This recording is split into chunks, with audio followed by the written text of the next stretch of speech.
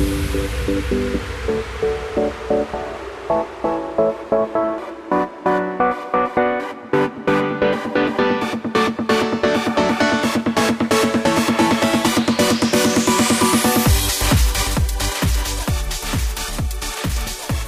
afternoon, everybody. Welcome to the Matt Townsend Show. I am your host, Dr. Matt Townsend, your coach, your guide on the side. Welcome to the program. We're at it again. We are going another 2 hours. It's an ultimate fighting match. And I'm in for 2 hours. Locked and loaded.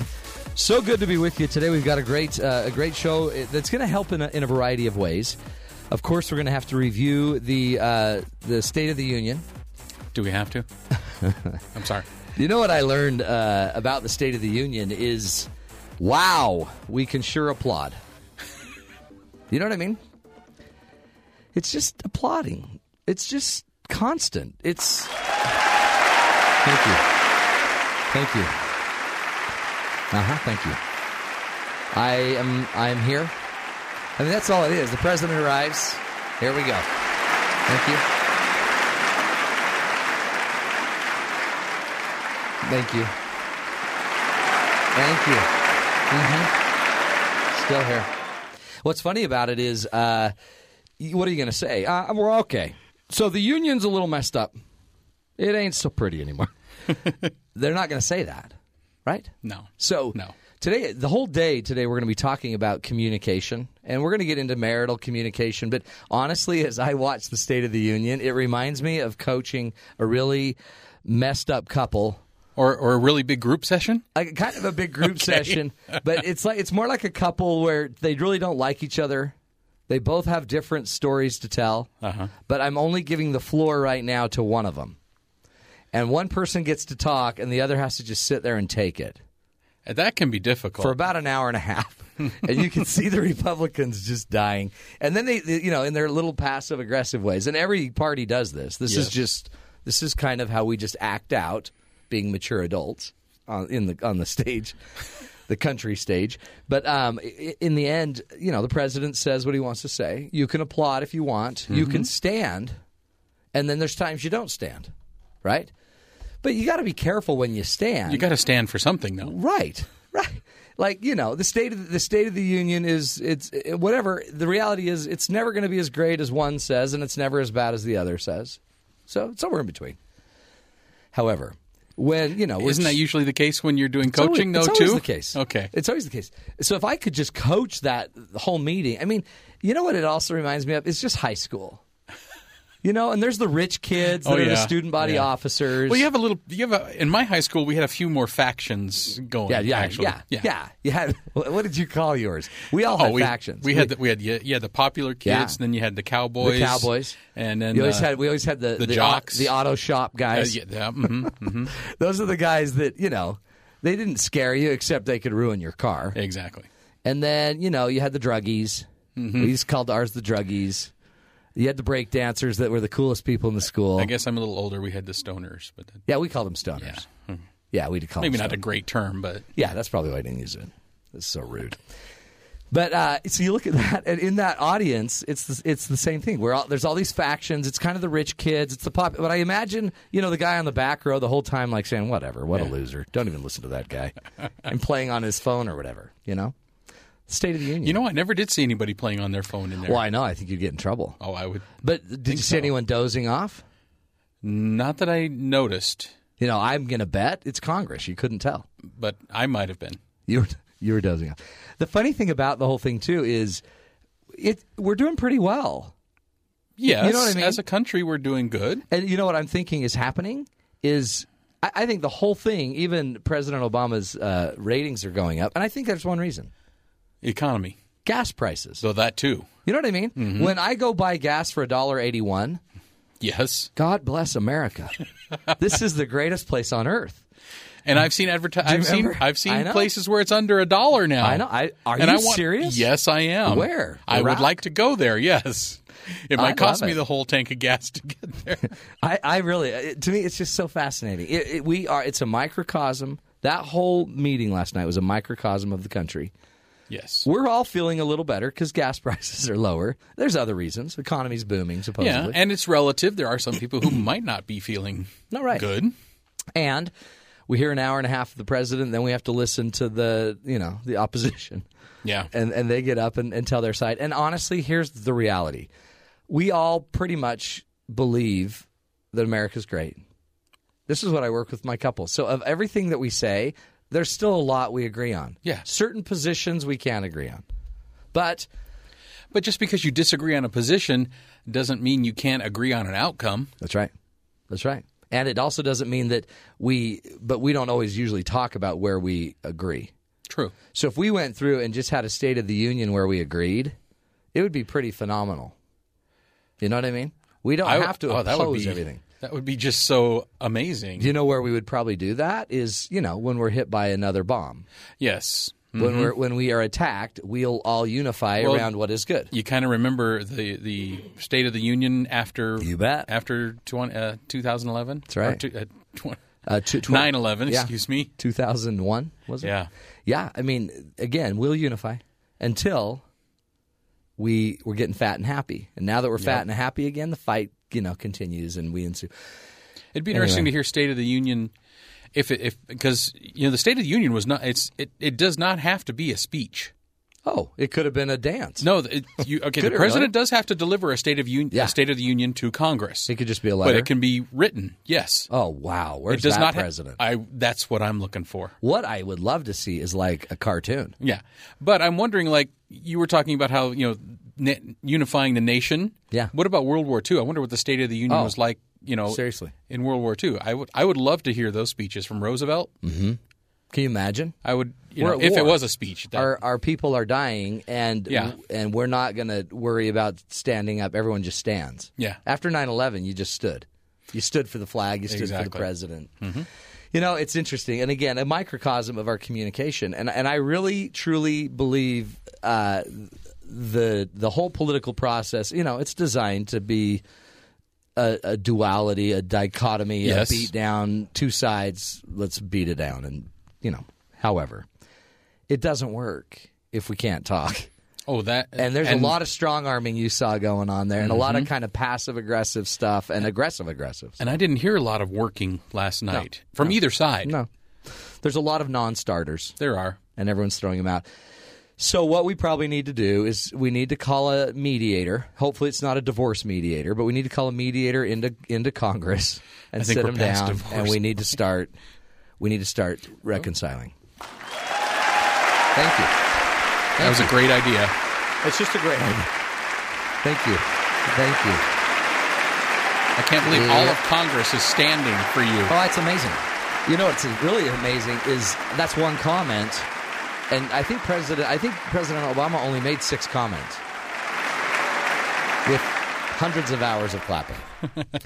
Anyway, every president does it. I was very grateful he wasn't like President Clinton that went on for hours and hours and hours. You remember those days? That happens, yes. And that's fun. But anyway, today on the show, we are going to be talking to Aaron and April Jacob, who are going to teach us about communication, relationships. We're going to get into that. Yeah. A little bit later in the show. Julie's going to be on. She is. She's a spoonfulofparenting.com website. She's going to be talking to us about children. Yeah, and communicating with them. I mean, maybe if we started with our children and then our marriages. I believe the children are our future. I'm sorry. Okay, stop that. Okay. That was weird. Wait a minute. No. Oh, jeez. There goes another 10 minutes. Well, thank you. I want to thank all of you. Thank you very much. I wonder if that was just a clap track. You think that was just a clap track that they just kept pulling up? You mean like a laugh track on a sitcom? Yeah. They're all clapping. Well, if it wasn't for the live cameras, I might have thought. And we got to get to it. I don't know when we'll get to it, but we eventually have to get to Inflategate. Oh, gosh. We may have to do that. Well, maybe a little later on. We may do that, because I've heard lots of comments about that. Yeah, in the coaching corner, maybe we'll get to that. Oh, we can inflate our egos. You can't cheat. And apparently, people are... Apparently you can. People are calling the Patriots cheaters. We'll get to that as well. Okay. Again, can't we all just get along? Can't we communicate a little bit better? That's today's show. again, discussing the importance of communication in our relationships and in Congress as well. Hey, we're going to take a break. We'll be right back. April and Aaron Jacob, the bloggers, are going to be talking to us about how to communicate with your spouse. This is the Matt Townsend Show. You're listening to us right here on BYU Radio.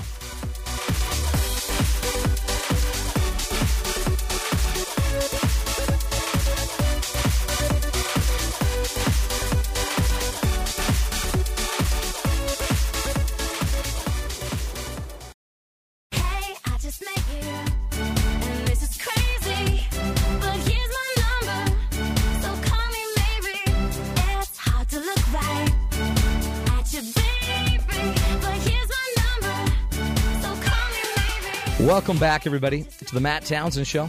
Hey, call me maybe. Little Carly Rae Jepsen to start the show. You know, we got to communicate. One way to do that is call me. It's a hard thing. You'd think that we were all born with mouths, and most of us have ears. So you'd think we'd be able to just communicate. But apparently it's difficult. But everybody has hands, too. Yes, they do. Thank you. Thank you. Appreciate it. Please sit down. I've got to get through this, get home, get some ribs, go to bed. It's an interesting thing, and again, as a coach, I make a living teaching people, relationships, couples, how to talk and how to solve problems, and it is a big, big deal. And I honestly think most of us have never been trained in it. Most of us have never had a communications course. I think before you get married, you need to know conflict resolution skills. I also think before you go to Congress, you also ought to have conflict resolution skills. I also think before you become president of the United States or an astronaut or whatever else you might do in life, you need to learn to communicate and relate with people. So we decided today to bring in some experts, some people that they're married, but also they're the founders of the website Nurturing Marriage, which is a website dedicated to strengthening marriages and families everywhere. Their names are Aaron and April Jacob, and they are passionate about offering practical resources and action items that will help couples. They live in Colorado with their 2 young boys and enjoy watching and playing sports. Deflating footballs. Is that where the inflate gate comes from? Yeah, that's where it comes from. It's Colorado. Deflating footballs for the local football team and eating cereal late at night. We're so excited to have April and Aaron Jacob. Welcome to the Matt Townsend Show. Thanks for having us, Matt. We are excited to be here. How are you? Now, we got a little echo going on, but Sean's going to work on that.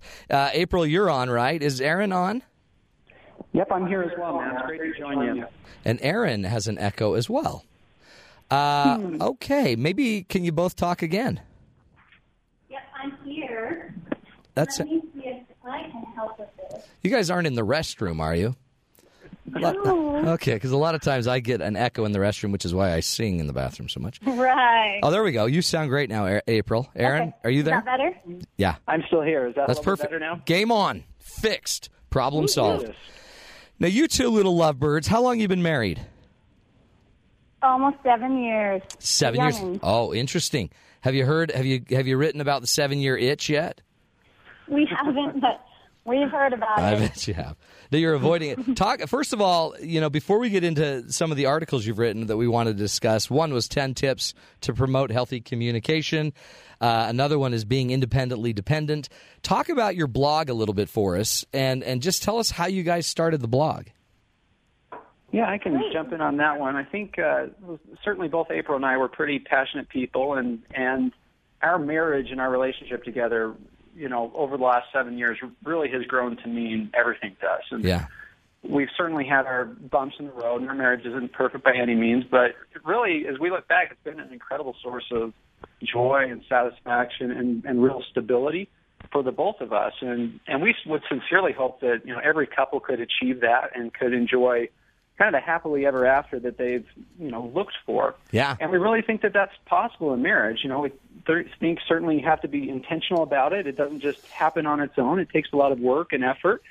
And we're on that journey along with many other people. And so we wanted to start the blog really to see what we could do to help inspire others to do the little things and be intentional about their marriage, things that could really make a difference and help them to achieve what they'd always wanted to achieve with their marriage. Yeah. You know what I love about it, too, because in there you're very clear on your website that, you're not counselors, you're not therapists, but you're just passionate about making it better, and you have to make your own better. Yet, so while you're at it, why not try to influence others? Absolutely, and it's really been a fun journey for April and I to be on together. We enjoy working on it. It's better than we figure watching just TV or doing whatever else we could be wasting time on. Or the State of the Union. Or the State of the Union. I actually like the reference and talk about that earlier. I read an image this morning on social media that said, what is the state of your union, referring to, That's great. What is your house looking at? But it's been a great project for the two of us to work on together. Well, that might be a great thing for every couple to go do. What if we had to go do our State of the Union, and then we could have applause? Like, I think we're doing a great job with our marriage, and then the other wife has to applaud, or the spouse applauds and the husband applauds. Wouldn't that be great? I like it. It's just an idea. We're just throwing it out there.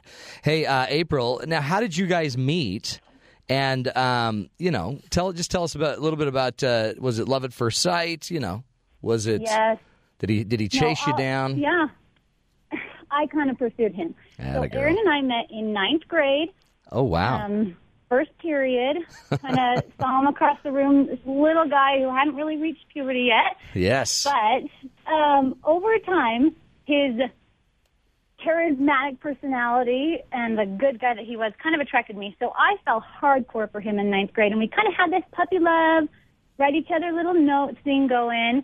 And then it just kind of fizzled. High school, good friends. Went Summer on one break. Date.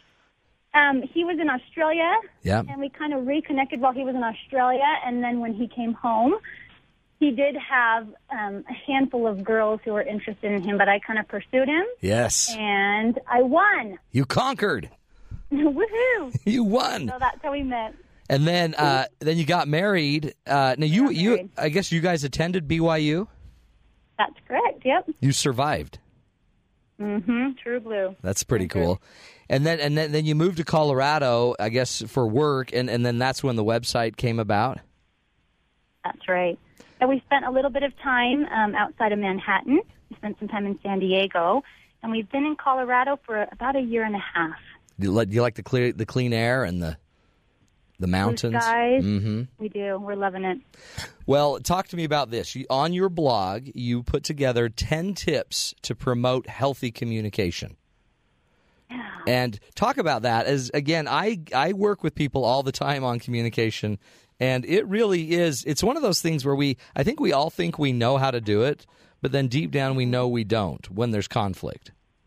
Yeah. It's funny. When we were first engaged, and I think this is pretty common for couples when they get engaged, we had all kinds of people that were willing to offer all this wonderful marriage advice, which we appreciated at the time. I think it gets a little old after a while for most engaged couples. Right. By far the most common piece of advice that we were given was, communication. And while we think that's phenomenal advice, sometimes I think it's hard to really break it down, this common saying of having good communication, into real practical tips and suggestions that can be implemented in your marriage.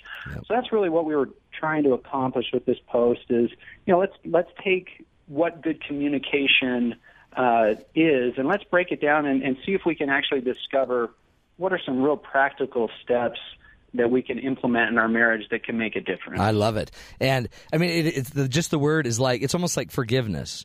One of the keys to a healthy marriage is forgiveness. But that's a big word too, right? And that you get these simplistic little words, concepts, but you're saying we need the tools. We need the real skills. Go to number one. Oh, go ahead. Are you with us, Aaron? Yep. Okay, April, you still Aaron, there? Are you with us? Yep. I'm here. Yeah, I was just going to say, I think it's important for couples to decide to become experts in communication, to decide that they don't have to settle for mediocre or good communication, but that with practice and learning all they can gain those skills to have phenomenal communication in their marriage. I love that. Which will be a key foundation. So our first tip was to think about what you want to say before you say it, which is sometimes hard Yep. for ladies to do, and think about how it will come across. Yeah, think of how it's going to land. Yeah. Yeah. You could say something in a tone that's rude or demeaning or belittling, or you could say something in a kind, uplifting, polite, respectful tone. Our example was, I could be shopping online and Aaron could say, "You are so addicted to shopping. You're always buying stuff and spending all our money. You seriously need to stop." And I'd probably get defensive. You bet. I'd be like, "I'm not either. You spent money on that watch." And, I'd list things instead of him saying something like, "April, I feel frustrated when you buy things online without talking to me first." And that could open up a door for us to have a conversation about our finances and about what I want to spend things on and what those things mean to me and what he wants to spend our money on or save our money. So I think it's important to be respectful and polite, to start with a positive comment even, and point out something good that your spouse is doing. Yeah. Instead of starting with something negative. And I noticed that in that example, you were very specific. So instead of just throwing out like an interpretation, like you're addicted to shopping, you were suggesting more that he just state his feelings and be specific as to why he feels that way when you buy things online without talking to me. So he's not like attacking your character. It's just an act. I feel frustrated. And he's not hanging a really weird title on it. And the interesting thing to me about that is I could be, very well-intentioned in what I'm trying to communicate. Yeah. But if I don't take the time beforehand to not necessarily practice, maybe you do practice, but if I don't take the time beforehand to kind of think about how it's going to come across and how I want to say that, then I could send a message that I never intended to send. Oh, yeah. Oh, it's so true. And then if you never actually communicate about your communication, that's one of the things we have to do is actually talk about our talking, right? Absolutely. And like you were saying, make it intentional. We're going to get great at this, so let's just give each other some feedback about it. Hey, let's take a break. We're talking with April and Aaron Jacob from the website nurturingmarriage.org. Again, their goal is to give us the tools, give us ideas, real insights, specific things we can do today to actually go make a difference in our communication. Stick with us. They've got a lot of other ideas we're going to come back and get into when it comes to communication. And if you have any questions about improving communication or comments, give us a call. 1-855-CHAT-BYU, 1-855-CHAT-BYU. We'd love to get you on the phone with the pros. We're taking a break. We'll be right back. You're listening to The Matt Townsend Show right here on BYU Radio.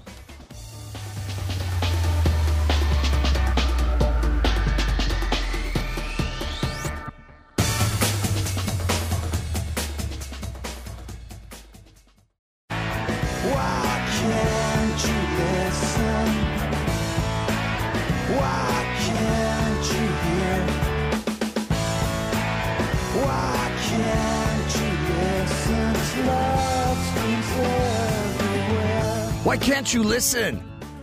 Tell me we don't hear that a lot. That's a great song. I've never heard that song. Collective Soul, huh? Hey, you've never heard that one? Mm-mm. Oh, come on. No. I know it's might be a little on the old side, but it's not that old. No, it's way old. Nah. They used to not listen back then. That's true. Now everyone listens. Right? Because now we're tweeting, we're Facebooking, we're Instagramming, we all have a voice, but no one's listening. It's sad but true. And so we've asked some guests to come on from the website nurturingmarriage.org. If you and your spouse want to get more intentional in your marriage, if you want to figure out a way to just gain some skills to nurture and to grow stronger together intentionally, it's a great website to go check out, nurturingmarriage.com or .org, nurturingmarriage.org. Our guests are April and Aaron Jacob. They're the founders of the website. Again, they don't claim to be pros, but they do claim to be married 7 years. Two beautiful boys? That's right. That's right. And the cool thing I think about that is you're just like the rest of us. You're not just throwing out a bunch of advice that you haven't tried to live. You're learning as you're going. Absolutely. That's right. And that's one of the great things. That's one of the great things that we've really enjoyed is, we're learning through the process. One of the things that we do on the website is we interview couples. We have a section called our featured couples because we like learning from other people. You bet. And there are a lot of great ideas out there, and no two marriages are the same. Right. And what works for one couple might not work for the next. So we have really enjoyed being able to interview other couples, some that we know, some that we don't know, and have really learned a lot from them. And getting as many ideas as you can. I mean, really, I love the idea, too, that we're not all the same. Everyone's different, but we need the ideas. We were going over that list of 10 tips to promote healthy communication. We've already talked about you got to think about what you say before you say it. The next one is don't give the silent treatment. Talk about that. Maybe why don't you, Aaron, go for that one. What's the big deal with the silent treatment? I mean, it seems like for a lot of people, it's at least we're not fighting. That's true. So maybe that is a plus. This is one area that, admittedly, I'm not very good at. It's something that I have to make an intentional effort because I think my natural tendency is to kind of shrivel up and mind my own business. And yeah. I think that's really uncommon, especially for males. And so it's something that I really have to work at. But I find that just making the conscious effort to sit down and say, April, there's obviously something on your mind. You know, I'm here to listen. I'm not going to shut off. It really helps. Oh, yeah. The silent treatment is nothing more than just the opposite of the aggressive treatment, right? So one of us is going to be aggressive and kind of, poke the tiger, and the other is going to just run away. But the silence isn't going to help either, really, because we're not dealing with it. Yeah, I think sometimes it's important to maybe take some time to go cool off, especially if emotion has become heated, right? Right. And you're feeling all sorts of emotions, and you're going to say things that you regret. Yeah. You're not going to be able to explain how you're really feeling or the motives behind what you're feeling. So I think it's good to be okay. I'm going to take a walk. I'm going to go take a bath. Let's talk about this in a little bit, or let's talk about this tomorrow. And sometimes that's hard for the other spouse if they want to talk through things and resolve things right away. Mm-hmm. But I just think you need to be wise enough not to force your spouse to talk and try and be coercive about that. So giving them the time that they need, but not letting the silent treatment become a regular method of handling conflict where you slam the door, you drive off, you don't talk for 2 hours, you don't talk for 3 days, and just recognize that can become a very abusive form of behavior. And so as husband and wife, you can talk about that not being an option in the way that you communicate with each other.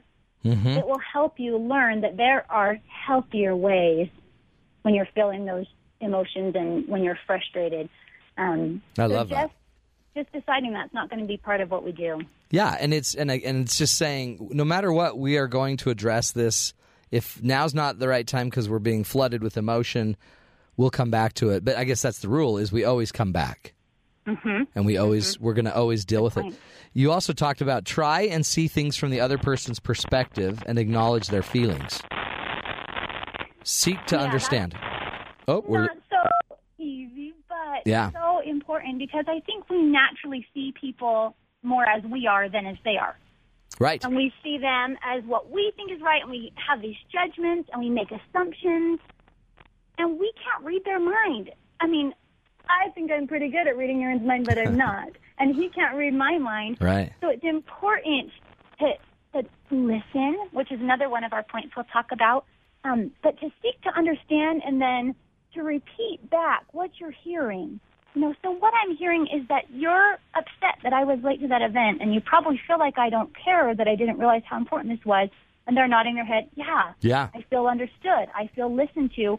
And then it's really sometimes not such a big deal anymore. Well, see, and that's different, isn't it, than me trying to put the words in your mouth, like saying. So it sounds like what you are is just a weak puke that can't handle real conversations. Mm-hmm. That's what we do instead of listening. Is I'm trying to kind of mold you into my argument. And that doesn't work, does it? So we really need to be able to explain it the way the other person is really feeling and show them we're getting what they're feeling. We don't have to agree, right? But I can get it. Right. That's cool.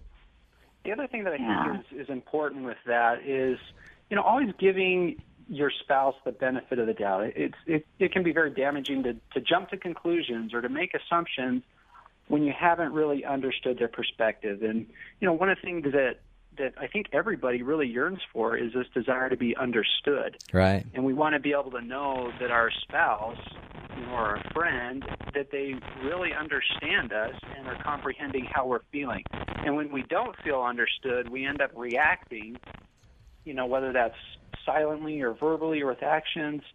But usually those gut reactions are probably negative. Yeah. And so I think it's important to, give them the benefit of the doubt, fully hear them out, don't make assumptions.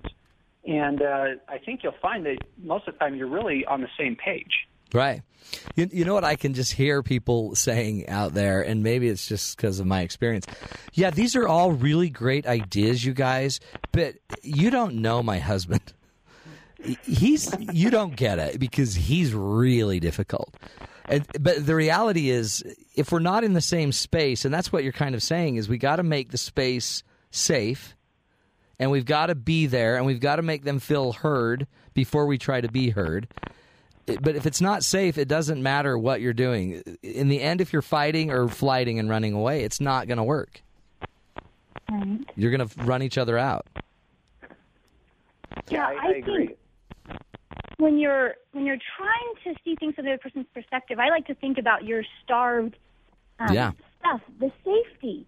Do you feel safe in this conversation, this relationship? And trust, you feel trusted, appreciated, respected, validated, encouraged, and dedicated. I love to think about those needs that we have.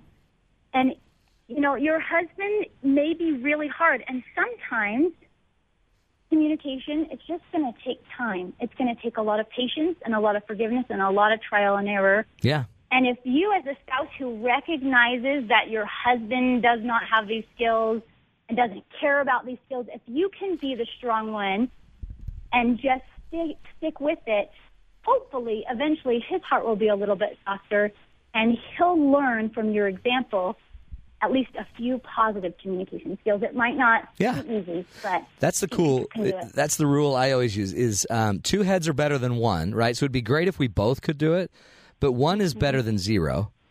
So if I could just get one of us to do it in the right time, on the right moment, at any given time, we got a shot. And then you guys have totally influenced me to think about this long term. I mean, you're in your 7th year, so if in our first year of marriage we committed to just keep learning, and we're eventually going to get this, by the time you're in 7 years of continuously learning, reading, studying, working on it, looking at websites, and practicing it, we're going to be better. And then what's great is by our 14th year, when we have teenagers, we're going to be even better. And by the time, so there's time to learn this, and you don't have to learn it all today and be perfect at it. You just need to be working on it.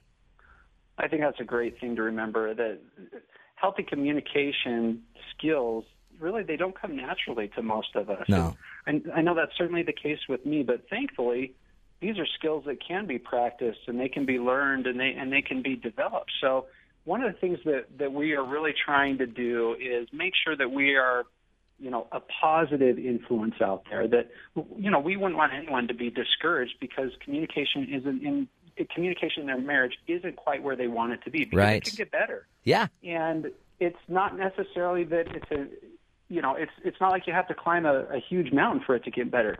If we could take practical and rather simple steps, you can see real progress and real improvement. And we want to be huge proponents of positivity and making little steps that you'll see big results from. Oh, and I think that is the key. And there's hope and progress as long as I think we're learning, right? As soon as we kind of get entrenched and we start arguing for why we're so dysfunctional, I think that's what sets us up to remain dysfunctional. But if we can stay humble enough to say that there's a lot to learn. And we've had John Gottman, one of the great marriage researchers of all time, on the show before, and he's a big advocate that it's just today. Just do what you need to do right now. And right now, if what you need is a little time out and a little break, let's take it. But let's not just assume we always should. And later tonight, if we know we need to engage it, let's just have the courage to start to talk. And if it gets out of hand again, let's pull back. And we've got time. Let's just do what we need to do right now. I think that's phenomenal advice.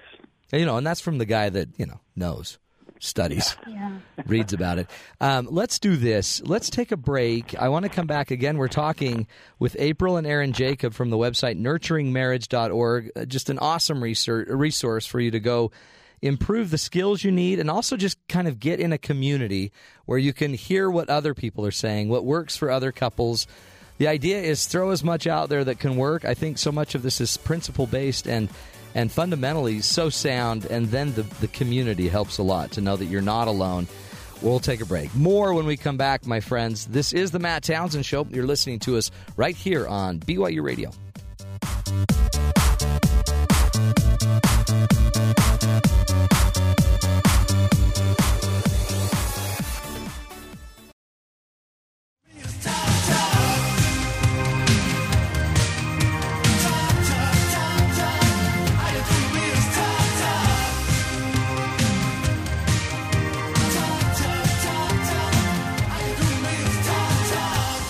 All you got to do is talk.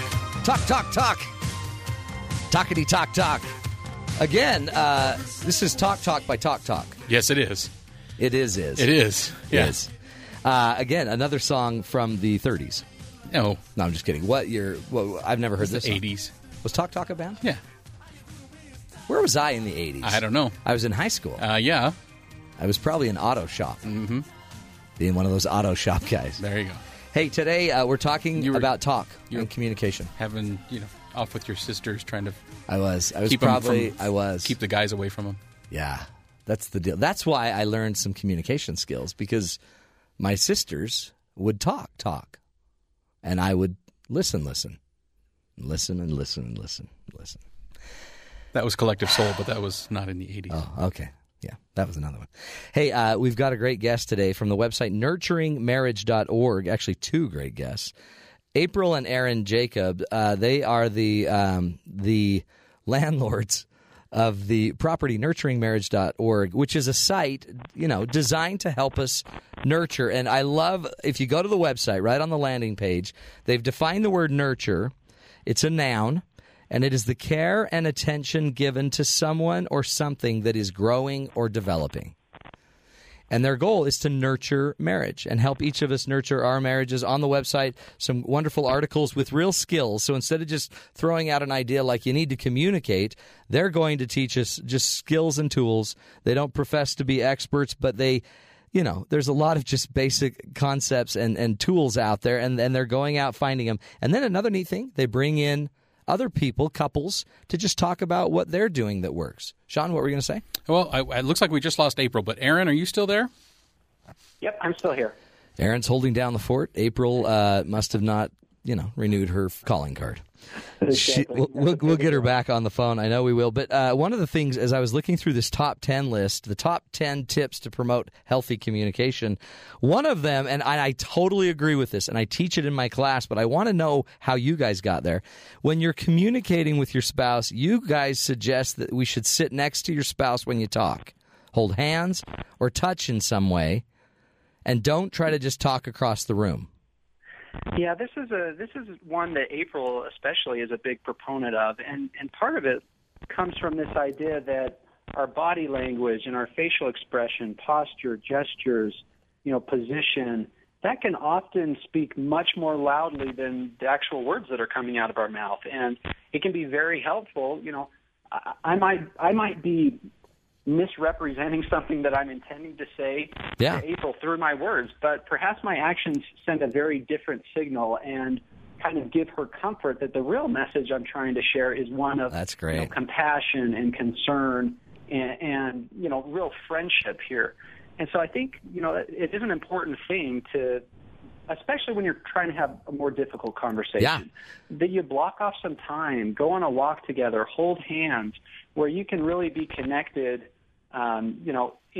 emotionally, you can be connected physically, where, it makes having those conversations much, much easier. I've seen, even with the couples I work with, when they're touching each other, it's almost like, what's it called? It short circuits the fight or flight response, because he's, for example, still getting touch, and that feels comforting and loving, and she's actually able to say stuff because he's kind of numb with touch. Absolutely. Or I've seen sometimes just going on the walk makes it so the whole goal of talking isn't talking. If we're walking, a lot of times I've noticed, even with my own kids, they don't even know we're having a conversation if we're shooting hoops. And Yep. and I can kind of sneak the conversation in simply because we're doing something active. A lot of times in some of the research, you'll see that guys, when they're talking about communication, they don't necessarily communicate. The communication's not their goal. Some result is their goal, some outcome. And so when we make the goal just simply talking, sometimes it throws the guy off. So instead, let's shoot hoops or let's touch. Yeah. Do you think the president and Boehner could get together and maybe if they just got closer, talked, they don't have to hold hands or anything, but just in my class I have them go knee to knee. I want their knees almost touching so they're kind of squared up on each other, and we're in that closer, more intimate space. I think there's power there. I don't know if we can get the president to do it, but Yeah. who knows? The other thing that I think it really helps with is if there's physical separation between you when you're having a conversation, it's very easy. At least I find it's very easy to zone out. Oh, yeah. And when you're zoned out, you're not really internalizing the message that's being sent. It's easy to jump to these conclusions like we talked about and really miss the message. And on the other side, it's not only is it easy for you to miss the message, but it's easy for your spouse to see that you're not getting the message, which can just kind of lead to a snowball effect. So I think all around it can be very helpful. And hey, and by the way, on the zoning out, one of the funnest things I've learned is, our attention span. It used to actually, when I started this whole business, it was about 24 seconds. And apparently, I just heard one of our researchers on the show a few weeks ago say it's about 12 seconds now. So if you're talking to your spouse about a difficult issue and they've gone longer than, let's just say, 20 seconds, they're going to start losing you. So that's one of the reasons, and April brought it up, that if I would just maybe speak a couple, 2 or 3 sentences and let my partner just catch up and show me they're getting me by reflecting it back, it keeps them in the game. It also, I've noticed, slows down the conversation. And what I know, and you tell me if you see this in your situation, a lot of times when it starts getting crazy and we're more tense, we start speeding up, we start getting louder, and we start talking longer instead of slowing down, which would be more effective and saying fewer things. Do you see that? I see that occasionally in our own marriage, so I think it's very You see common. that in me. Let's be honest. Yeah. Is that it? April's back. I like to talk fast and loud. Yes, I'm sorry I got disconnected. No, that's there. great. You're back. That's all that matters. But you like to go faster, and sometimes I get this look in some of the husband's eyes when we're coaching them that they look overwhelmed, like, what is she saying? This is all too fast. So slowing down can help too, right? Absolutely. And just on that note of slowing down, I think just staying on topic. It's very easy for me, if we're talking about oranges, to bring in apples and bananas and strawberries and last year and 7 years ago, instead of just having that conversation about that thing that we both don't see eye to eye on right now. Love it. And I mean, really, and that's I call that smorgasbording, right? Where we just, it's like going to the famous smorgasbord where you can pick and try everything in the fight. Let's see if this sticks. Oh, that didn't work. How about this? How about the quiche? What about, you give some great other rules. Listen, and then no name calling. You can't start throwing, labels out there and name calling, right? The minute you're doing that, we're in trouble. Big trouble. I think name calling, and perhaps it comes from how people were raised and the communication skills that they were raised with, but it's easy to just want to vent your frustration and anger through calling somebody a jerk. Yeah. Just like they think it feels good, and maybe it does momentarily, but it doesn't help, and it doesn't communicate anything except negative feelings and emotions for your spouse, which makes them feel bad about themselves and want to shut down. So I think that's another hard and fast rule for couples to set, is that we don't name call. We have enough respect for each other that even when we disagree, and even when we bug each other, and even when we're not having the best communication, we don't yell. Yeah. We don't name call. We don't throw tantrums. We don't swear. We don't criticize. We don't turn on our spouse into this, hate attack of all things negative about them. So I think that's just a hard and fast rule. We don't do that, and so we're going to have to find a better way. We're going to have to find a respectful way. make it work.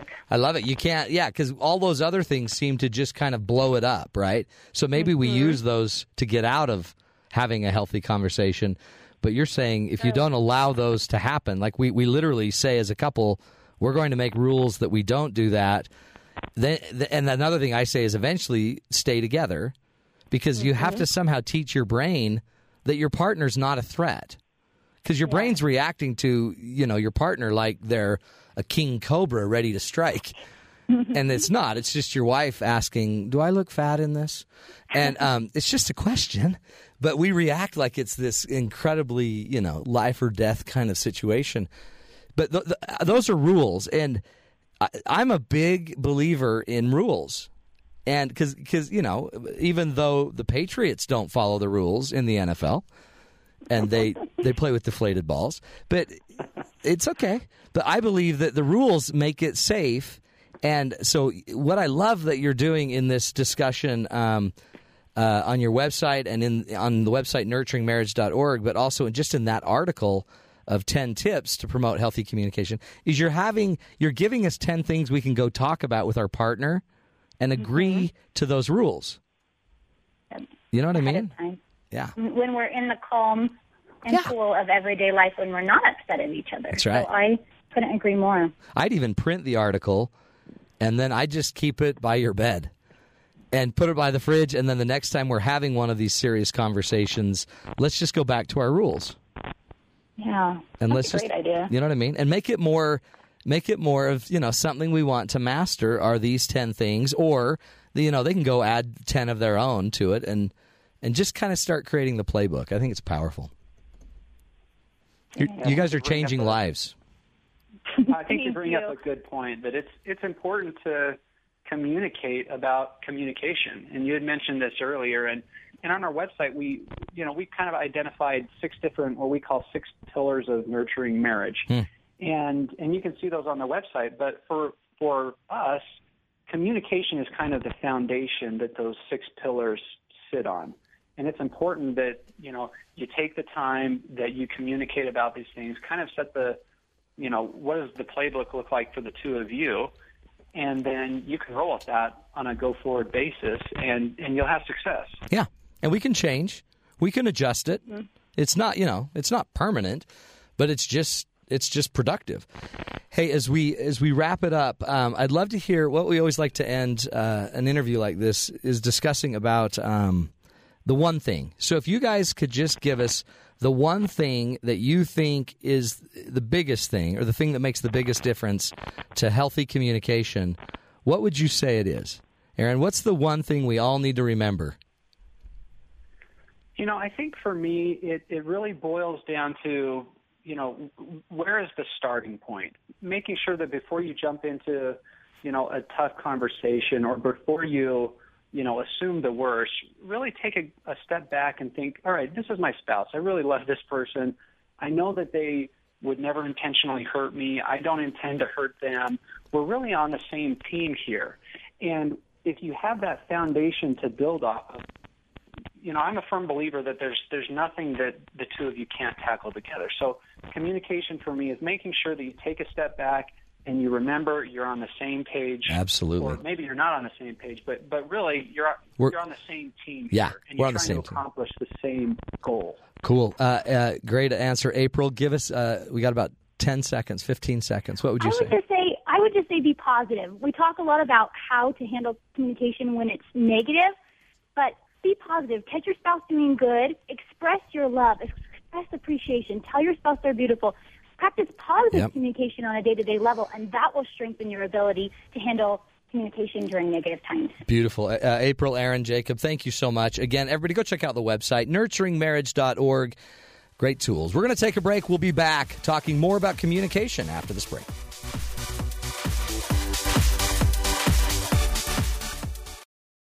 It's my life, it's now or never. I ain't gonna live forever. Welcome back, everybody, to the Matt Townsend Show. Second hour, better than the first. Can I get a hand on that one? I'd like some applause. Thank you. Thank you very much. Thank you. Thank you. Please. Thank you. Please sit down. Sit down. You know, that ruined me last night, Sean. Just that? Just that. Because a guy that likes to talk. Like you? Yeah. Okay. Needs a clap track. You know what I mean? You need people to clap. And then it gives you, 20 seconds between everything you say to think about what you're going to say next. Okay. And after watching the president, I'm sorry, there was a couple of times the president was on last night. I thought he was a little annoyed by the clapping. Oh, I'm sure. He wants to get done. Yeah. Let's get back. We're having a barbecue feast. Exactly. Come on, I got dinner waiting here. It was a fun exchange, by the way. Did you notice when he said, I don't have another election? Yes. And everyone started clapping. The Republicans started clapping. And then they stopped, realizing, we shouldn't do that. Well, and then he got... And they said, that's because I won the last two. Yeah. So you know what we call this stage that the president's in? The honeymoon's over, right? They're like empty nesters now. This relationship's in trouble. In politics, it's called being a lame duck. Yes, it is a lame duck, but you can't say that in marriage. So I'm trying to use a marriage metaphor. You can't say my wife is such a lame duck. You know what I mean? That'll get you in trouble. So here I can see that. Yeah. I put together something for the Coach's Corner about how our nearly dead marriage, some people are in marriages that are just, gasping for air, could probably learn some great things from the newlyweds. So the nearly dead can learn lessons from the newlywed. And today, 5 simple tools. 5 simple tools that you can learn from now. And it's funny because I work with newlyweds, and honestly, a lot of them are clueless. Because you try to tell them, marriage is hard, and they look at you and they're like, we know. But it feels so cute. good. And so if you could just somehow capture that excitement, that's a good thing to learn. If you could bottle that, geez. Yeah. And that is a chemistry. So the research shows we kind of have a heightened state of chemistry for about, they say 6 months to 2 years. I guess that's unless you get pregnant. If you get pregnant, it goes that long? But once you're pregnant, chemistry's over. But for about 6 months to 2 years, we have more adrenaline in our system, more oxytocin, more dopamine to make us dopey. We have all this chemistry, and it's all on board, which makes everything they say cute and everything funny. We somehow have to rebottle that. Here are some ideas. I'm just so in love. Are you talking to me? Yeah. Okay. That was weird. So here's 5 things. First thing that we could learn from our newlyweds. Newlyweds find time to date each other. Thank you. It is true. Do you remember? The state of that union is good. That state of that union's really good. It's not like lame duck. It's a good state. So the funny thing about it is when you were first dating, you would do anything to be with each other, right? Mm-hmm. You'd kill yourself to just have another minute to talk. We did it so. You're actually weird that way. I know. I mean, nobody gets married like you and Cindy in a week. That's weird. Okay, it wasn't a week. In 10 days. I mean, it was more like 16 weeks. Wow. Which, it's amazing it's still together. 17 years. And thriving, by the way. But you find time to date each other. You'd go on dates. You go watch movies. And so you do stuff. Mm-hmm. Healthy relationships find time to date each other. You know what else we do? What? We talk about the kids. Oh. I'm sorry. No. Is that good? I think that's a good thing. We talk about the family. We talk about... But shouldn't you talk about... We talk. You talk. You do talk. That's another thing we used to do when you're a newlywed, right? Mm-hmm. You could talk each other's ear off. Oh, no. And how many times have you sat with your spouse and you're like, if I hear that story one more time? Seriously. Have you ever been out with friends when they're actually finishing each other's story? And they're like, oh, no, don't say that. Don't talk about that. Don't tell They've heard that. They've heard that. And the guys we go with are like, no, I don't think they have. And she's like, they have. You remember the thing and the guy and the duck and quack? Yeah. Yeah, they've heard it. You don't want to hear it. It's not even worth it. Okay, so we got to let each other talk. But so first, find time to date each other. 2, they got to do fun things. My daughter is graduating from college, and guess where she and her husband are going when they both graduate? Puerto Rico. No. Oh. Europe. Guess how long? A year. 6 weeks. Wow. By the way, they both have jobs. Now, if I told my wife, you know what? I think we just need to go backpack Europe. Oh, they're going to backpack? They're going to kind of walk through Europe. Wow. Which I think is crazy. But that's because I'm old and I'm a nearly dead. And my newlywed daughter is thinking, this is going to be the greatest thing. What could be better than 6 weeks with my spouse? Now, so out there in listener land, if I said, what could be better than 6 weeks with your spouse, what comes to mind? Because if you have a list of like, well, I don't know, how about a root canal? That would be good. If you already have a list, then all of a sudden you probably aren't doing enough fun things together. I wouldn't say a root canal, but... No. But, I mean, a lot of us think that's a lot of time together. How do we get that back? We've got to make that time more fun. We got to make time to go on dates, yes. And we got to make the time that we're having fun. By the way, if you're having fun time, you're going to have chemistry.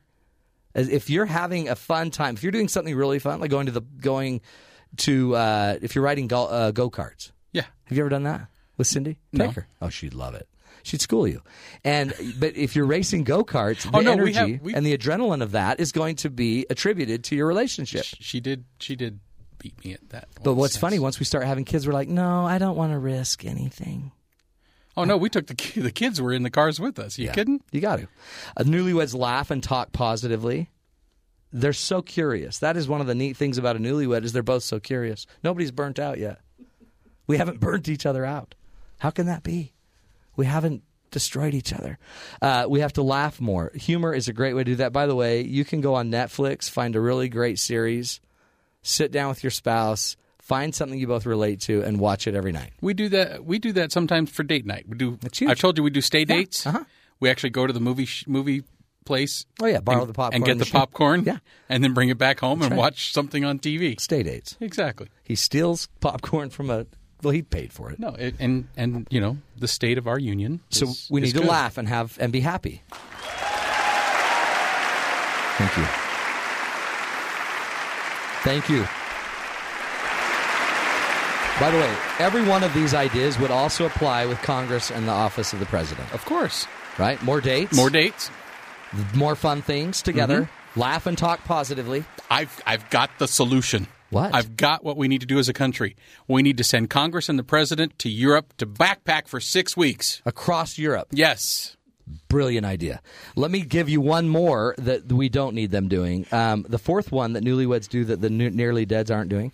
They have fun flirting. Ooh. So think about the last time you and your spouse flirted. You know what I mean? Last night. Like, wow. Really? Give me some applause on that. Good job, Sean. Okay, now stop that. And what we're going to have you do, Sean, right now, I just want you to just repeat the flirt for the listening audience. No, this will happening. be fun. This will be fun. It wasn't. What was the flirt? It's visual. It wasn't verbal. Okay, let's not go there. Yeah. But flirting, now, I mean, when you're old and married, it's kind of like, did you just say that? Yeah, I did. You. Is that all you think of? No. Yes. No.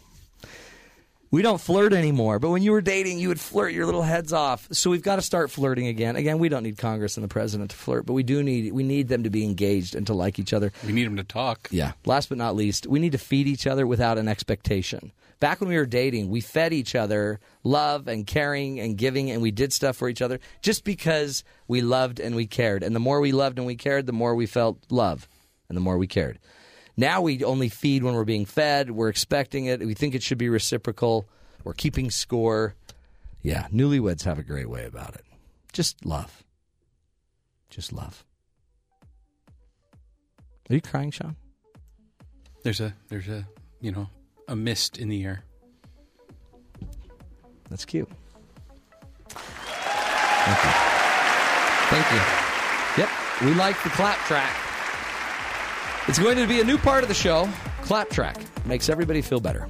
We'll take a break. When we come back, talking about gurus, talking about love. Who knows it better than our next guest? Have you ever heard of a website called A Spoonful of Sugar? Is that what it's called? Spoonful of Parenting. Yeah, sorry. Have you ever heard of a website called A Spoonful of Parenting? The Queen, the Guru, Julie K. Nelson, the Mom Bomb. She's going to teach us about how we can communicate and teach more effective communication to our children. This is the Matt Townsend Show. We'll be right back after this break.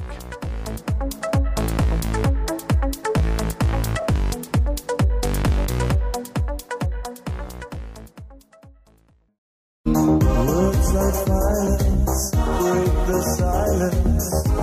Come crashing into my little world. Painful to me, it's like through me.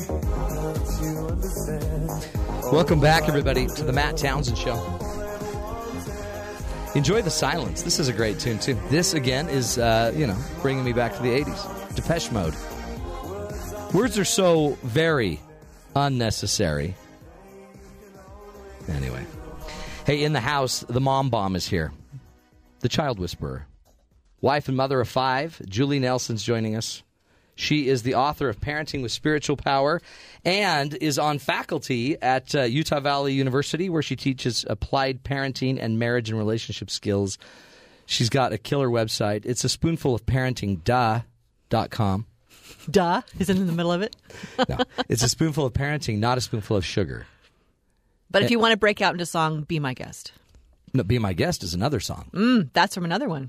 There's a lot of songs. Yeah, there are. Julie K. Nelson has been coming on the show forever, and you still haven't and the uninvited me, have no, you? because you're fantastic.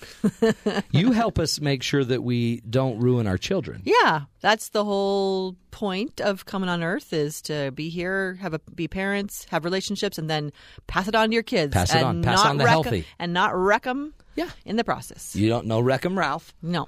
You just want to pass on the goodness. Mm-hmm. Now, communication is something I'm thinking we're not passing on very well. Not so great. You know what I mean? It's kind of like we don't know how to do it as parents, so we fight, we flight, we do all these silly things, and then our kids pick up those tendencies, and then we send them off to get married. Yeah.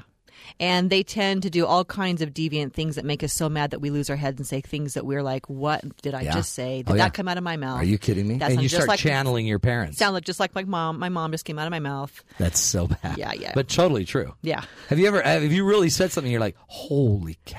Yeah. That sounded like my mom. And do you sound like your dad? I sound like my mom. It's crazy. It is the weirdest. Yeah, I do sound like my dad. In fact, my mom used to say, "Oh, you sound like your father." And I'd be like, that's good. I didn't want to sound like my aunt. Talk about kids. What do we need to focus on? Because it's hard. Yeah. It's hard. It's hard. And today we're talking about communication, Matt, right? Right. First part was on communication with your spouse. Yeah. And then we tend to, as couples, start having kids. Oh. And then it's a whole other ball game, because now we got to communicate with kids who really aren't on the same level as your spouse, mature-wise. I mean, sometimes you think your spouse is acting like a 12-year-old, but that's right. We would hope that they would be an adult, at least be reasonable. Yeah. Our kids are not always reasonable. No. And they don't always communicate what they need. Your spouse can hopefully say, I really need this from you. Hopefully, if we are communicating, we are able to verbalize and to be appropriate. But kids are not always appropriate. That's important to remember, Yeah. because they don't have the maturity. They don't necessarily even have the self-awareness. They don't have a lot of stuff. So we should get why they're struggling. Yeah. But as parents, we should have those skills. It's hard because, you have a spouse who maybe really feels underappreciated or needs some time to spend with you. And like Sean said with his wife, hey, honey, I think we need some time together. Let's go off and have a date. I need to talk. Or his wife might say that. But if you have a child who's feeling underappreciated or lacking attention, they're not going to say, Mother, Father. I'm feeling lack of appreciation here. I'm having less of your attention than my siblings. Yeah. And therefore, I would like some more of your time. They don't say that. Rather, they fall on the floor and start screaming. Or pull their sister's hair. Yes, yes. And it's game on. That's right. Oh, yeah. And then they've interrupted your nap. Yeah. And it's all over. So we need to talk a little bit about how to communicate with kids who are feeling undervalued or unappreciated or need the more sense of belongingness. Yeah. Okay. I'm going to base today our topic on some research that was done by Rudolf Dreikurs. Dreikurs. Yes. Spell it. Yes. D-R-E-I-K. Dreikurs. Wasn't he a movie star in the 20s? Great movie star in the 20s. Yeah. They call him Rudy? No, this is Rudolph. Okay. Rudolph. He was in the, came on the scene of psychology, positive psychology. He was a follower of Adler. Uh-huh. And 40s, 50s, 60s, that sort of era.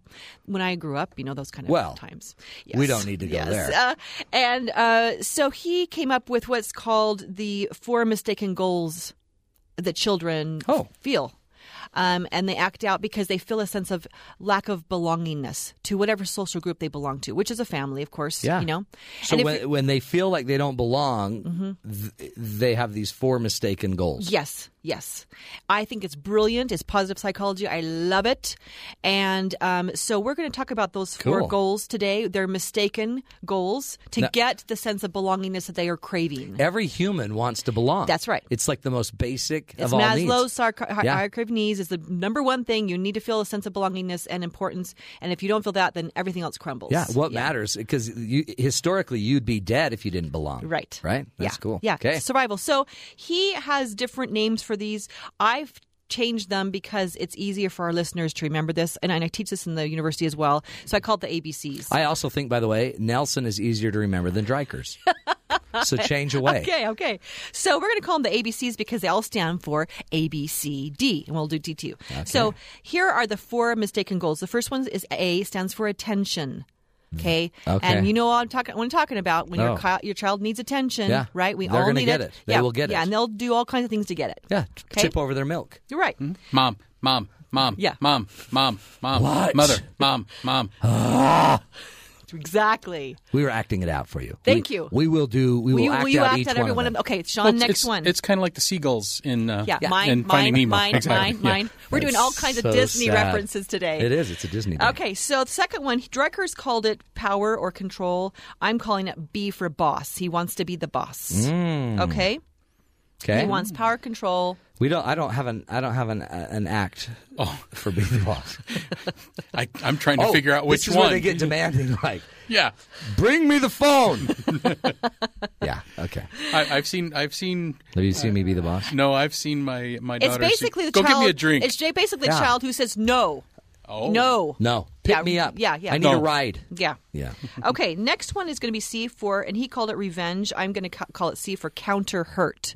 Because they feel like you have hurt them, so they're going to hurt back. Okay? Ooh. And then D is for disabled. What does that mean? That means a child who feels completely helpless. Yeah, they don't know what to do. They're broken. They feel stuck. Yes. Okay. They break down and the crying starts. Yes, what Dreikers did is he found this way that he could form kind of a formulaic type way of breaking it down to if we can figure out what the child's goal is. If we know what the goal is, we can address it. And what I love about his approach is that he said how you can tell the child's goal of those 4 things is to tell, first of all, how does it make you feel? What is your initial reaction? If you could react to that child immediately, what would it be? If you were annoyed or irritated, stop. Yeah. It's attention, right? It's the mom. If you're feeling annoyed and irritated. So it's what you feel. It's how I feel. So as a parent, if I feel annoyed, they're going after attention. Yes. Or irritated, those kind of things. It's attention. Okay. If I'm feeling anger, it's because they want power or control. They're trying to be the boss. Interesting. If I want to hurt back, it would be C, because we're in this hurt game. Oh, so like if they're hurting someone else and you grab them and hurt them. And then they turn around and punch you, and then you want to smack them. Oh, here we go. And then you start saying, you little, and then they say, I hate you. That's right. And then it just escalates. And then the next thing you know, you're on cops. That's right. Yeah, that's bad. Yeah, that's called the revenge game, and that's C. That's for counter hurt. D, if you have a child, I can't do it. You're like, oh, yeah, it's hopeless. And you feel hopeless, like this. This is just. Will he ever grow out of this? Yeah, he can never. He's just can't do anything. Interesting. I'll have to do it for him. But that's hopeless. Assuming, I guess, that I'm wired right. If you're wired right. So it's training the parent to identify their feelings, to know how they're reacting, so that they'll know the child's mistaken goal. And by the way, that's also probably super important to tune into your emotion, because your emotion is where this is going to get ugly. Right. Because it's your response. So the next part is what Dreiker says is what we tend to do as parents is because of our reaction is on attention. We just give in. All right, have that cookie. All right, just be quiet. Just here. What do you want? What do you want? $20? Will that shut you up? Yeah. So we give in. B, if they're trying to have control or power and they're trying to be the boss, we're going to fight for control. All right? Yeah. So, no, you're not. I'm grounding. No, you're not. Now you're grounded for 2 weeks now. No, I don't care what your friends say. I am the butt in charge. Don't argue with me. Do you want to make it 3? Yeah, Holy exactly. Cow. Were you taping me yesterday? This was yesterday. Yeah, exactly. That's great. Those types of things. Yeah. Then we have C, we want to seek revenge. Oh, because yeah? if they're trying to undermine me, then I'm just going to try to undermine them, and I'm going to say something probably wickedly bad back to them about how much I hate them. I took you into the world. I can take you out. I'm going to seek revenge in any way I can.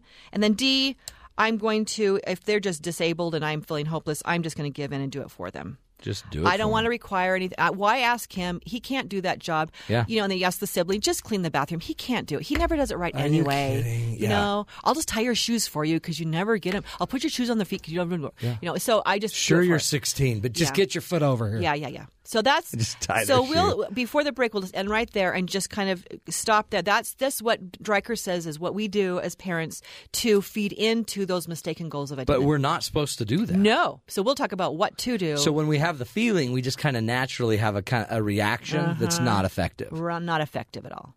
Yeah. When do we get to ground them? We'll talk about that. Okay. We're going to have more with Julie K. Nelson, the bomb mom. See, now you get it. Now you know why she's the child whisperer. Because she slowly works magic on your child. And I whisper on occasion. That's weird. Let's go to break on a whisper. We're going to break. Julie K. Nelson, her name. Her game is a spoonfulofparenting.com. Go check out the website. Great stuff on there, plus announcements of new books. She's working hard, and now she's on the Matt Townsend Show. We'll take a break. Back after this with more right here on BYU Radio.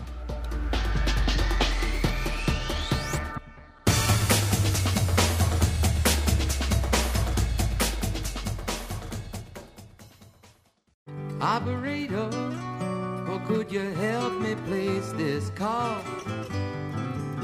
See, the number on the matchbook is old and faded. Living in LA with my this is best great. old ex-friend Ray. You just turned Julie to Jell-O. I know. Actually, Jim Croce did, right? Yeah. Operator, you just turned into mush.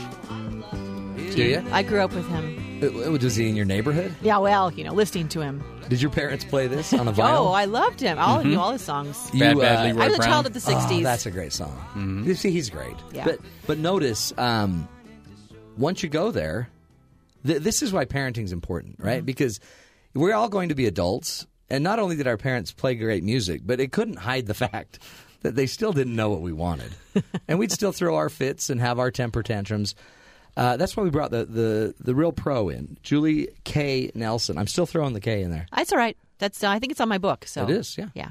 Yeah. She's the bomb mom and the child whisperer. She is the author of the book that you got to go get called Parenting the Spiritual Power, and a new book coming out called Keep It Real and Grab a Plunger, 25 Tips for Surviving Parenthood. That's great. And someday we'll talk about the plunger. We will. Hopefully How to hit later your than head sooner.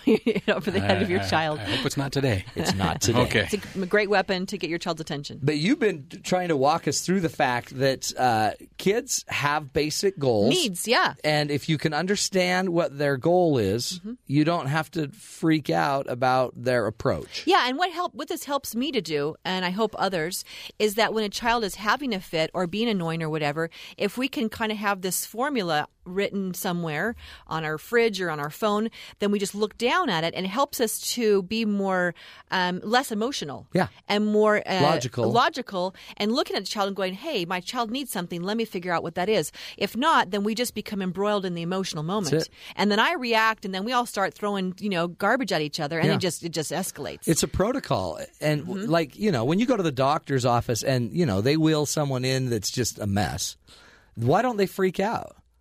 Well, because they have a protocol. Yeah, they go through these steps, these checkpoints. So before I freak out, let me get all the way from A to Z. This helps me to checkpoint myself That's right. and go, okay, Then let's I'll go freak through out. and see what's going on here, like a doctor analyzing a patient. And that's all you're saying is go A, B, C, D. See which one it is. Whatever's going on, they either want attention, they want to be the boss, they want to counter and hurt you. I don't remember what you counter called it. hurt. And they're disabled. Yeah. So Dreikirch's called it attention, power, revenge, or helplessness. So go look him up. He's got great work out there, and it just helps me to feel like, wow, this is doable, this whole parenting thing. I can figure out and communicate with my child in a moment of stress. I love because it. what's happening is that they're showing some kind of event has kind of erupted. Yeah. Now, the important thing in remembering all this is I'm dealing with a moment. This is just a moment in time. This is a moment in time, and I've got to figure out how to address the moment. But the underlying need still is there. So let's say the child is like, Mom, Mom, Mom, or whatever. Let's say they're doing attention, and they're trying to annoy you because they want the attention. Yeah. Then you address it the appropriate way. But the important thing is to say, my child needs more of this. They're lacking. They need lacking that fed. So I have to feed that when they're That's not cool. misbehaving. I need to Holy feed cow. that so that there's less incidences of them doing these misbehaviors. Do you know what you're bringing to mind? What's that? State of the Union. Let's clap. We'd like to give you a hand. Thank you. Thank you very much. You nailed it. But honestly, Thank you. Isn't it interesting how the volume goes up and down? You know, it's kind of a big deal. Kind of a big deal.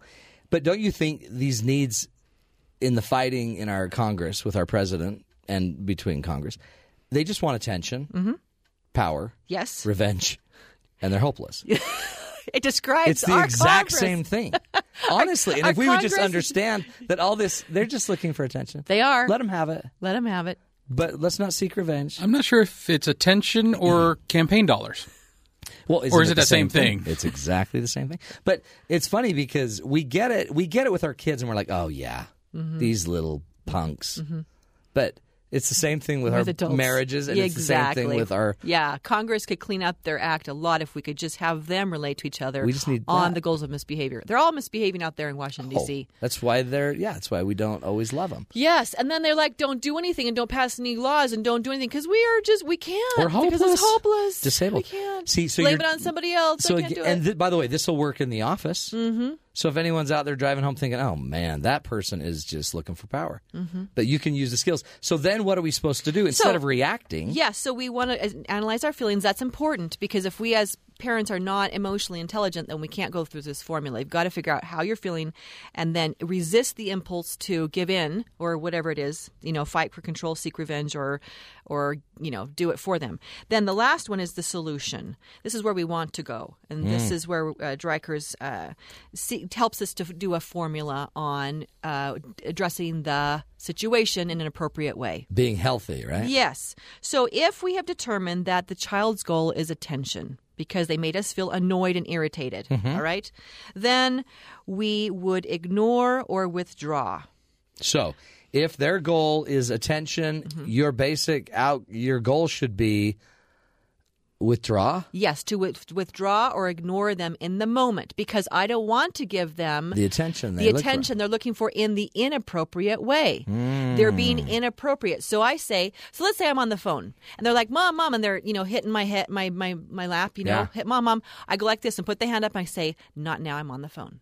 That's great. Then I go back and I finish my phone call. Now, I don't want to make it a lengthy phone call because kids need to not have a long period of time before I give them the positive attention. But as long as they wait their turn and say 5 minutes later, I get off the phone. Then I say, now, honey, I'm here for you. Thank you for waiting. Then you give them then the I attention. engage. But you're not doing it in the moment. Yeah. That's right. So in That's the moment, great. withdraw, ignore. But don't get mad. Get away. Right. Go to your room. I'm going to get you. When Yes. I'm off this phone. Yeah. You can't or do that. give in and say, what do you want? What? Yeah. What do you want? That's interesting. Yeah. So don't. At the checkout stand when they want the candy, don't. Yeah, don't. Yeah. Just ignore. That's But right. then the next time that they're not demanding and doing that sort of thing, then say, you know what, honey? I think today we get to have a candy because you have done, and then You've explain been their so- behavior. yeah. Explain their That's behavior. great. Give it to them when they're being good, not when they're being bad. Oh, that's okay? good. All right. So now let's say it's going to be B for the boss. They want control and power. And I think that beside attention, this is the number one goal for most kids. This is their misguided goal. Yeah. And we need that. As kids, we need to have control and power, and we have so little of it. Well, and a lot of parents really, they're not the boss, so the kids are. So it's like, they're like, well, no one's going to take charge here, so I will. Well, and too many parents are control freaks like myself who tend to not give kids the power and control that they should have. Yeah, we wanted to make every decision for them and tell them what to do. And they really should have more autonomy. But so besides, if they're being the boss, we'd start feeling angry. We start feeling angry because they're going to tell us what to do. No, and they won't, mind us or whatever. So we want to fight for control. Yes, you better come right now.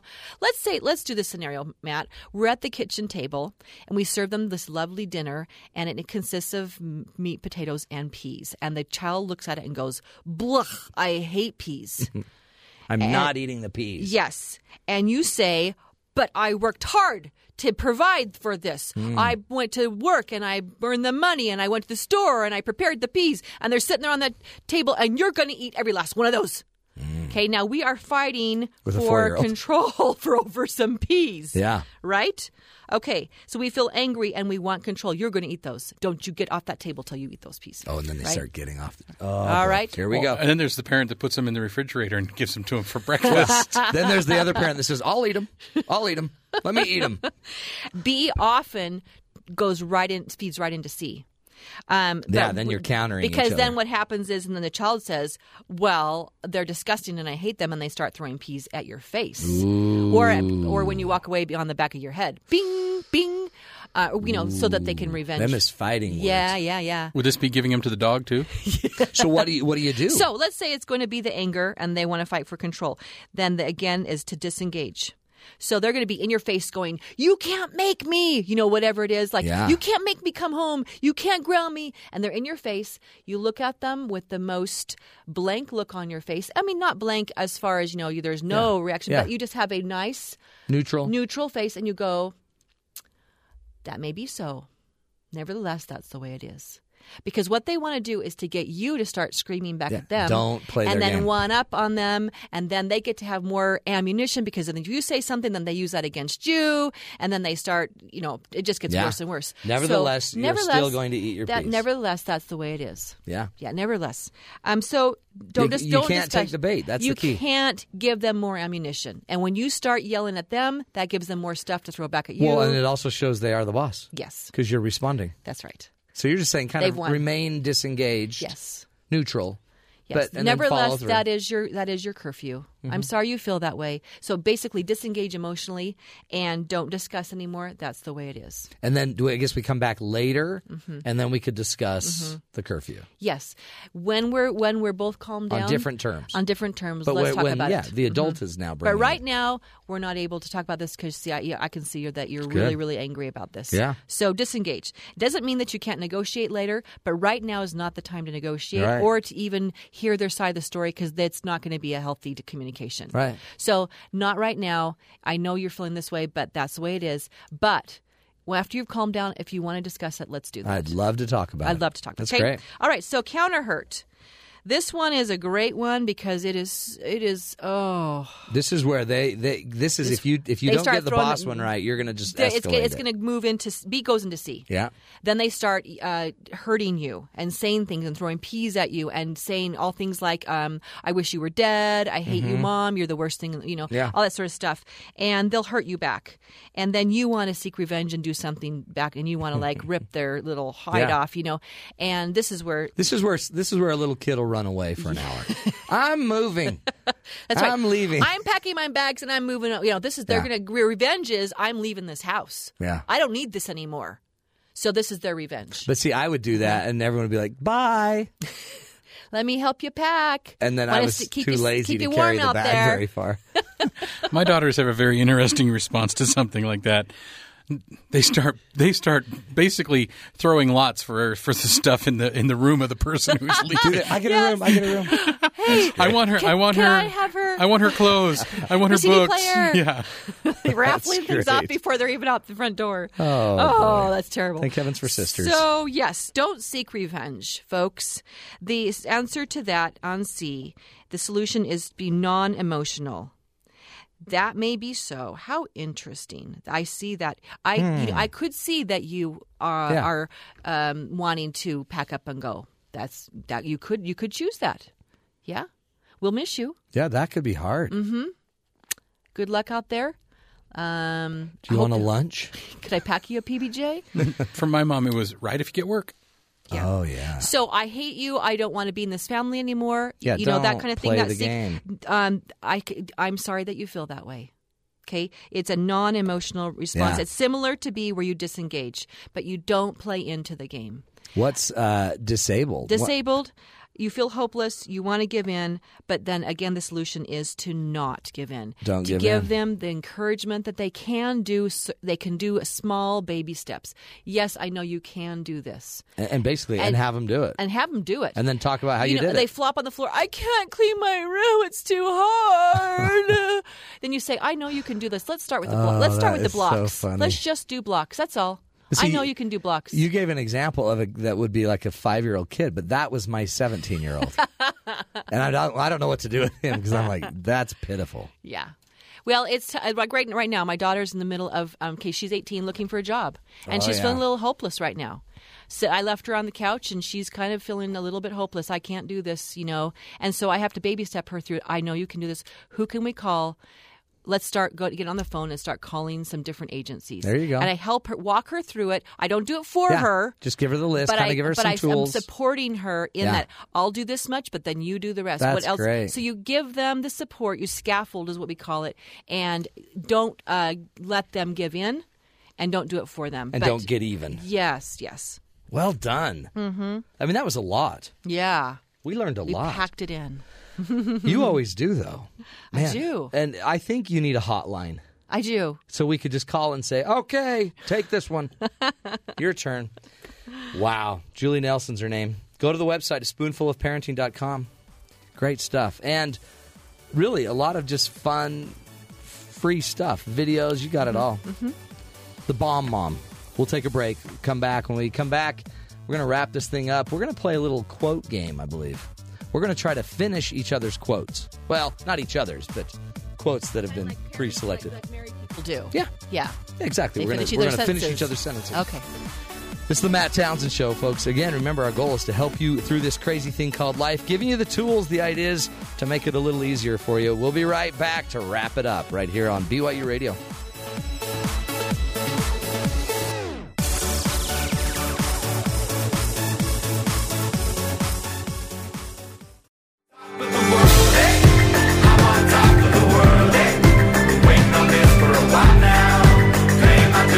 Welcome back, everybody, to the Matt Townsend Show. Wrapping it up.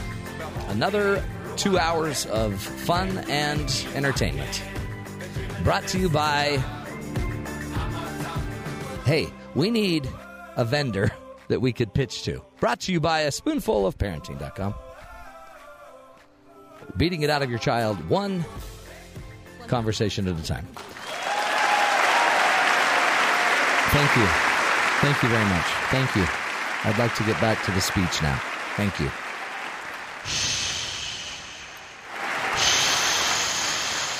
They all kind of burst into, it's like, it's kind of spastic clapping. Splapping, we call it. In the house, Brennan is here, and Brennan has been given a very special assignment. We wanted to play a game at the end of today. Again, Julie K. Nelson is still with us from a spoonfulofparenting.com. And Brennan has been putting together a game called Finish the Quote. Brennan, explain. Yeah, so we figured we were talking about communication, and we have this weird cultural idea that it's somehow like romantic if people can finish each other's sentences. Like, you're so tight and united that you finish each other's sentences. Which is sort of just creepy and unpleasant. And rude, quite honestly. Yeah. But whatever the case, we want you to finish some sentences, some movie sentences. So these are sentences in movies. Some famous ones. I get to finish the sentence. We'll let you finish one. Thank you. But Sean will beat us all. Sean's watched every movie. He's Mr. Movie Guru. Yeah. It's kind of awkward.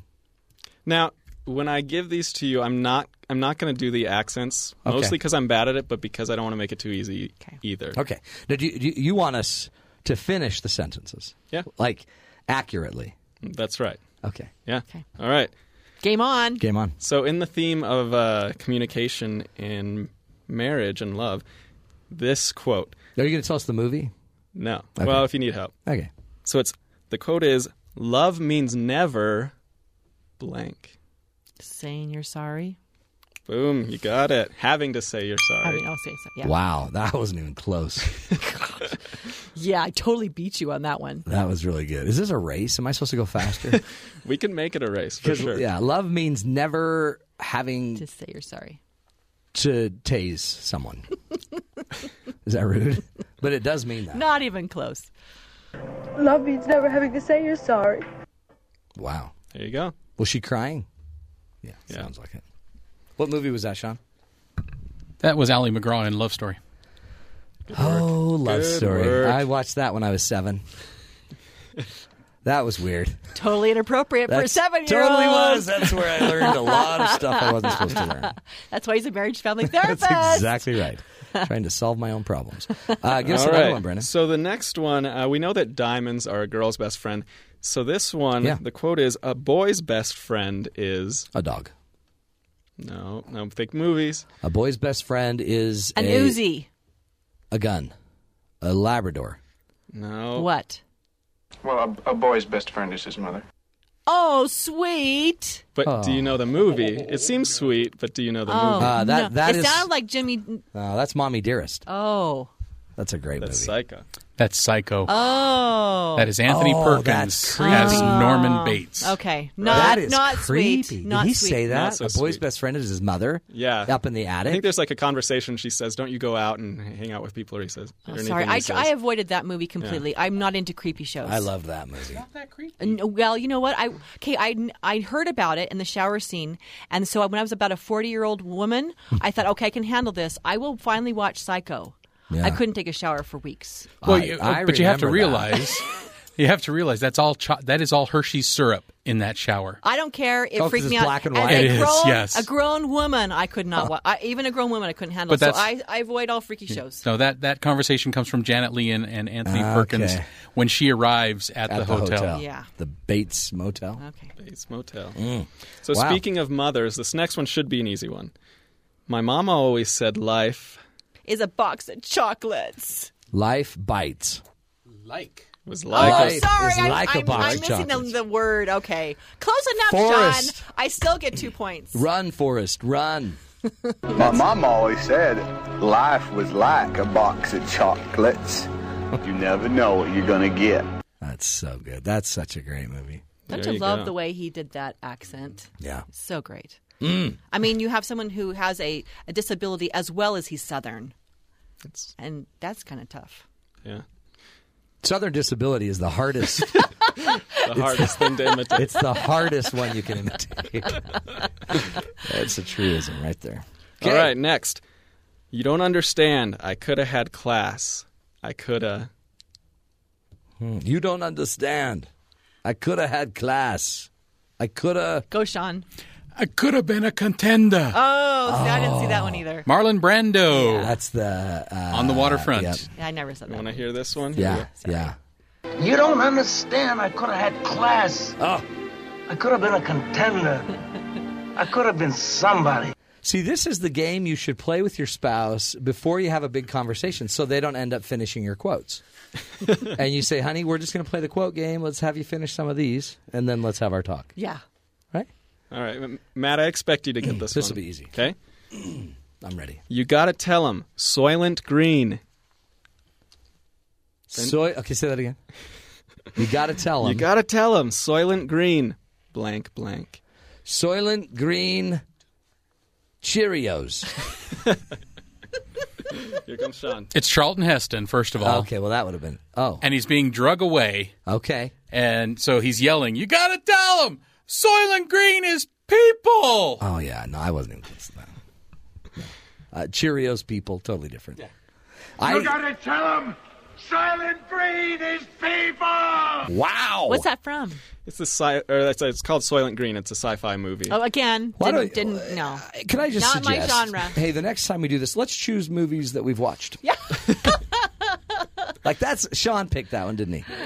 No, well, I picked this. Oh, but these are from the top 100 movie quotes. From Yeah. AFI. Oh, okay. If Top it's 100. sci-fi or scary or freaky, I didn't see it. Sorry. Try one from Disney. Yeah. Could you do Frozen, please? Let it go. That's There bad. you go. All right, what about this one? This is an old classic. Last Oh, no. It wasn't the airplanes. Oh, that's easy.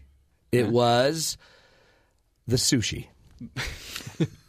Oh, no. It wasn't the airplanes. It was the sushi. Sean, do you know this one? Is that it? Oh, yes. Oh, impressed. See, he this knows is everything. a classic. What knows movie is this everything. from? King Kong. Oh. Oh, Okay, so no. what killed him? It wasn't the Oh, airplanes. love. It was a woman. It was. It was Beauty. It was Beauty. It was Beauty. Yeah. Killed the beast. Yeah. How come I never That got would be dinged? 3 points for me, 0 for you. Just saying, Matt. Wasn't really keeping score, but Wow. Someone was keeping score if we went right there and knew the score. Well, that was fun. Yeah. We've got to play that more often. Next time, let's choose songs. that was a good game, Brennan. Let's choose movies we've watched, and that'd be great. Right, Sean? Brennan, well done. I have watched most of those. I know. That's the crazy thing. Thanks again for joining us, Julie Kay. hey, it's my pleasure. Everybody go to aspoonfulofparenting.com.